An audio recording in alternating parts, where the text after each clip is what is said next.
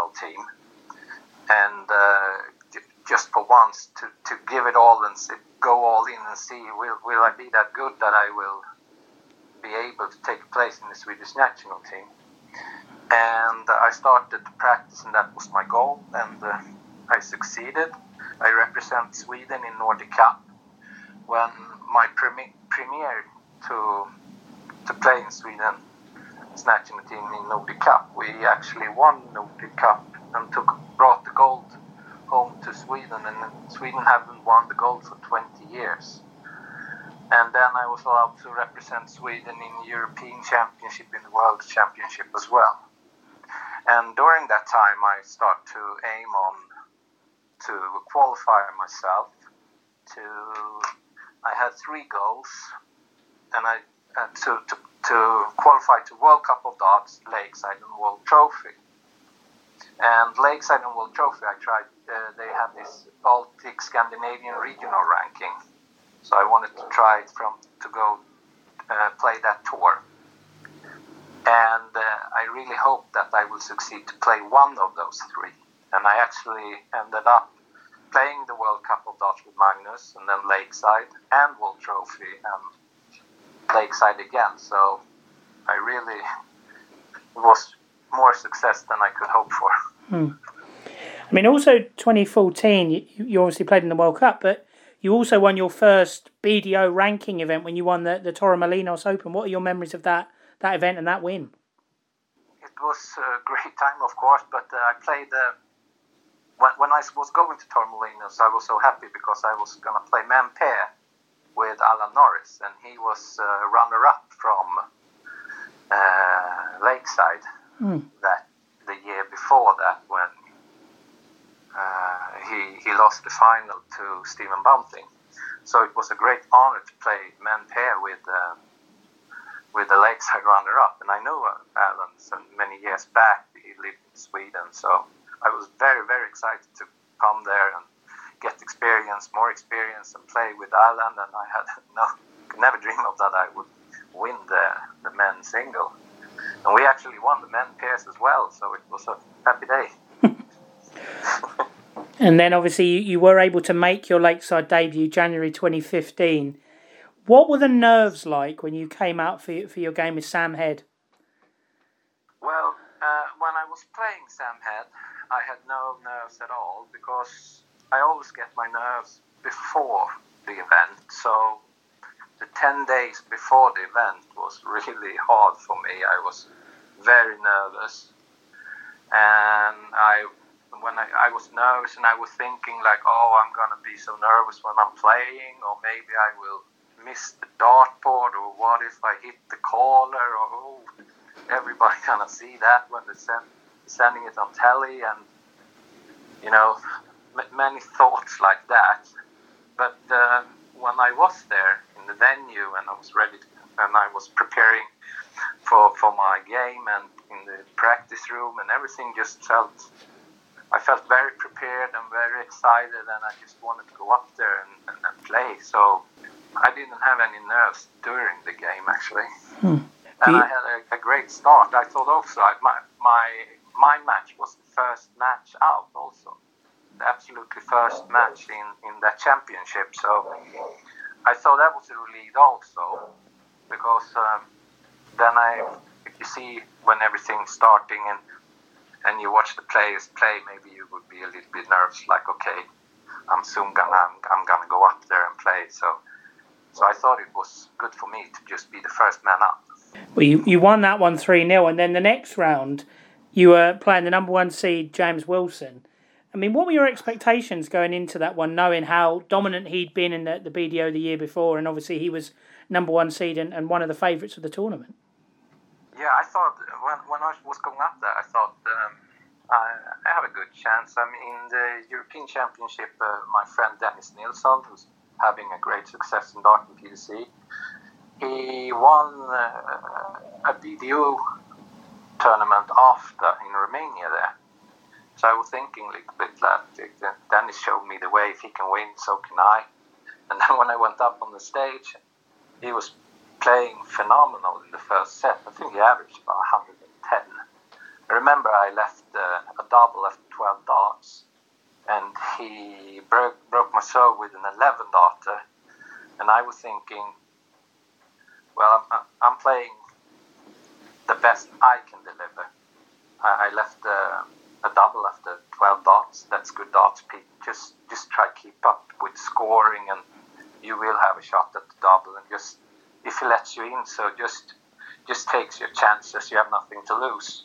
That first set he played exceptional. I remember listening to the commentary at the time, and they seemed to think that he was going to sort of whitewash you quite quickly the way he was playing in the first set. But second set, he started to miss the doubles, and you started to come back into it. What were the emotions like for you when you saw he was missing and then you went ahead?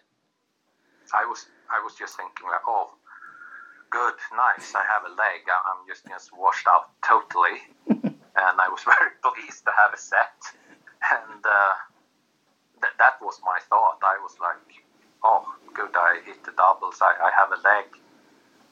Because if I would hear what the commentators were said, like I remember when I watched the game, I heard them, as we said this, I think they said something like, wow, this is looks like it's going to be the fastest knockout in the history of Lakeside. And I don't think I would come back from that if I would hear anything like that when I was playing. But when I took the second set, the game was even, and well, I don't know what happened. I just took a leg after leg, and suddenly I had top for the match, and it was all over. I know when you hit that top to win, you turned around, shook hands with him, and then you sort of just dropped to your knees on stage and seemed overcome by the emotions. What were you thinking when you realised you'd won? And it was the first time the top seed had lost in the first round since 2000. I was thinking like, holy shit, I'm not dreaming. Hopefully I don't pass out there now. And everything was just spinning. So I needed that moment. It was so I think every emotion come just after I hit that double for the match. So everything come just like everything at the same time. So it was very emotional. So that's the only thing I can remember from that moment. Like, I think I said that also in the interview that I mean, for me it was like when I was growing up and I was practicing darts, we were watching darts and practicing darts in the living room. Back in the day when you have, video and cassette tapes to watch, and we was watching Bristow and Phil Taylor and all the legends playing at the Lakeside. And the biggest dream was to be a part of that great tournament, that championship, but also like maybe someday go over there and just be in the audience and watch the game. Some matches and so that's always been a goal, and I could never dream about my first experience of Lakeside would be that I would be there and a player in the tournament. So it was very much a dream come true. So it was very much like I was living my dream in darts, and couldn't ask for great to start when I won against Sam Head, and I was just so happy when I beat Wilson that I was thinking like, wow, I'm allowed to play one more game. I'm gonna play my match number 3 because I think that was the only thing I was thinking about. Like, wow, I'm allowed to go up again because every match I won, when I beat Sam, and I was gonna play against James. I would think for me it was like, if you lose, you have to, it's a whole year to the next tournament, and there's no guarantee you ever will qualify yourself again. So all my matches was like, for me, a qualifying match to play Lakeside. So when I beat Sam, I was like, all right, I qualified for the next game. So yeah. Yeah. And I think something that struck me then, and talking to you now, you're such a positive person. Where does that positivity come from? I don't know. I always been a positive person, try to see the best of everything. And especially when BDU started this regional tour ranking, for me it's opened up a small door to huge opportunity. So I was very grateful for that opportunity, and so I was very positive for that. And so I don't know what to say. I'm not so positive in my head before I play games. I'm thinking like disastrous thoughts. Like, if people knew what I was going and thinking about, they were like, how can you go up and deliver when you've been thinking like that? The Lakeside journey in 2015 ended for you in the next round against Robbie Green. He played very well and beat you 4-0. Yeah. But what are your memories of that game in particular? I'm just having a lot of fun. I was very pleased to play against him, and I remember we had a lot of fun. It was a little media. It was very much media about my quote there, and I was playing Robbie because he had his nickname in darts in Kong. So it was a little bit funny, and I remember that they also, when he won, they wanted me me also up for an interview, and I think I was the only player who was knocked out that they took up on the studio for an interview after losing a game. So I was very honored by that. I mean, after that tournament, you got sponsorship from the Darts Performance Centre, and they helped you make your own darts. How did that actually come about? Coincidence, I think. I was in the VIP section there, and Paul was there, and I don't know how we started to talk, but I asked him something, and we started to speak, and I said, I think he asked me about, he had some question about my winnings there against James, and he was very impressed. And I remember I told him, like, we were talking about dreams, and I said the big dream is to have your own signed darts, and he said we maybe can make that possible. And then we started to talk, and he's been a huge help for me. And we made 3 different signs of darts. Phase 1, Phase 2, Phase 3 of Saivani Army darts. And I'm very, very proud of that. That's a legacy I leave behind me. I see still in Sweden, when I go to tournament, people, actually in the summer, people bought my darts when they were selling my darts in a tournament.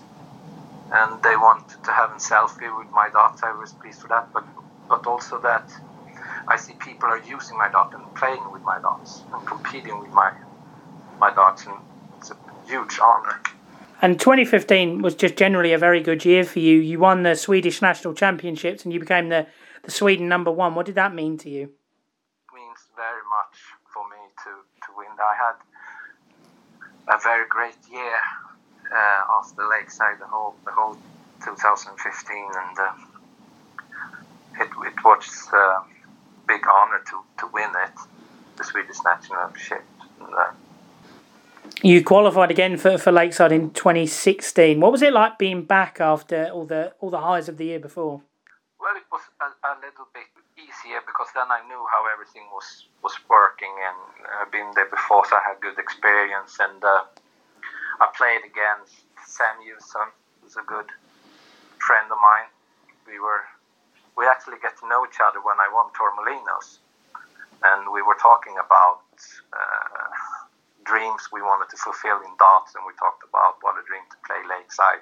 Yeah, what a thing if we both will be there and play Lakeside. And Sam also played 2015, and 2016 we were both there and we were playing each other. I mean, if someone would told us that back in Torremolinos, I don't think Sam or me would believe that.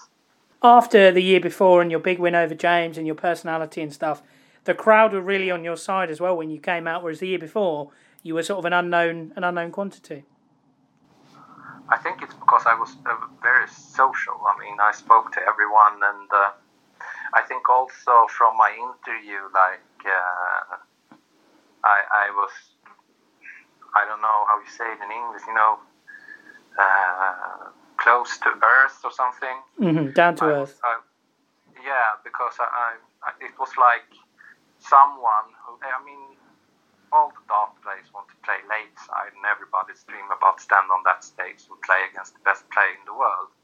And there I was, coming from an outsider from Sweden who's been practiced and dreaming that he was playing the Lakeside World Champion back home in my living room when I was practicing, and everything became reality. So I thought I opened up doors for other people. So I know many other people start to follow in that step in Sweden, like, oh, okay, how did you do that? Okay, you're gonna go, you play the Scandic Baltic regional ranking, and also we have this Scandinavian for PDC as well, Baltic Scandinavian ranking. So I think and all in England as well. So I think people thought it's possible. I mean, I remember when I was playing World Trophy. I mean, Glenn Durant came to me and said, I talked very much to Glenn. He was a real nice person to me during the tour, and he approached me and said, Peter, I have some friends here who are big fans of you, and they would like to have a photo with you. And And I went out to the crowd, to the audience there, and they had their own Saivani English Army T-shirts print up, and I was like, why do they want to have a photo with me? I couldn't understand. It was like, Glenn was a Lakeside World Champion, and when Paul and I was gonna leave the venue, I remember that Lisa Ashton, she was running after me, and like, Peter, wait, hold on, wait, and her daughter also came, because and Lisa said, my daughter, you're her number one dart fan, and she would love to have a picture with you. And I was more honored to have a picture with Lisa. So it was very, I don't know how you say it in English, unbelievable. I couldn't understand that. I was very honored, and yeah, it went very huge for me. You went out in the next round to Mark McGeaney, but again, were you just having fun up there and enjoying the moment? Yeah, I remember when I lost to Mark, I was a little bit disappointed on my performance, because in the practice room it felt then very, very well, and I didn't play well at all against Mark, and I started to think a lot during the game, like chasing the triples instead of playing the darts. But Mark also played very, very good. I think he went to the final that year or something. I think he was. After that, you went over to Las Vegas and you played the Las Vegas Open, and then you picked up the Estonian Open twice and the Iceland Open as well. So, you were still playing a lot and winning tournaments as well. Yeah. I won Iceland and 2 times in Estonian. I won played Menpede with Darius also. And also a huge honor to play against Darius. He's a very, very successful dart player. Going very well for him in the PDC tour, and he was dominating in Baltic, and so it was like when you played with him, it felt like some acceptance that I'm really a top player now. So. And you missed out on a return to Lakeside in 2017. Was that disappointing for you? Yeah, it was a very close chase during the ranking through me and Dennis from the first tournament to the last. So, of course, I was very disappointed, but also very pleased of, if I look back at the year and my tournaments, I had a great success, and Dennis was the winner, and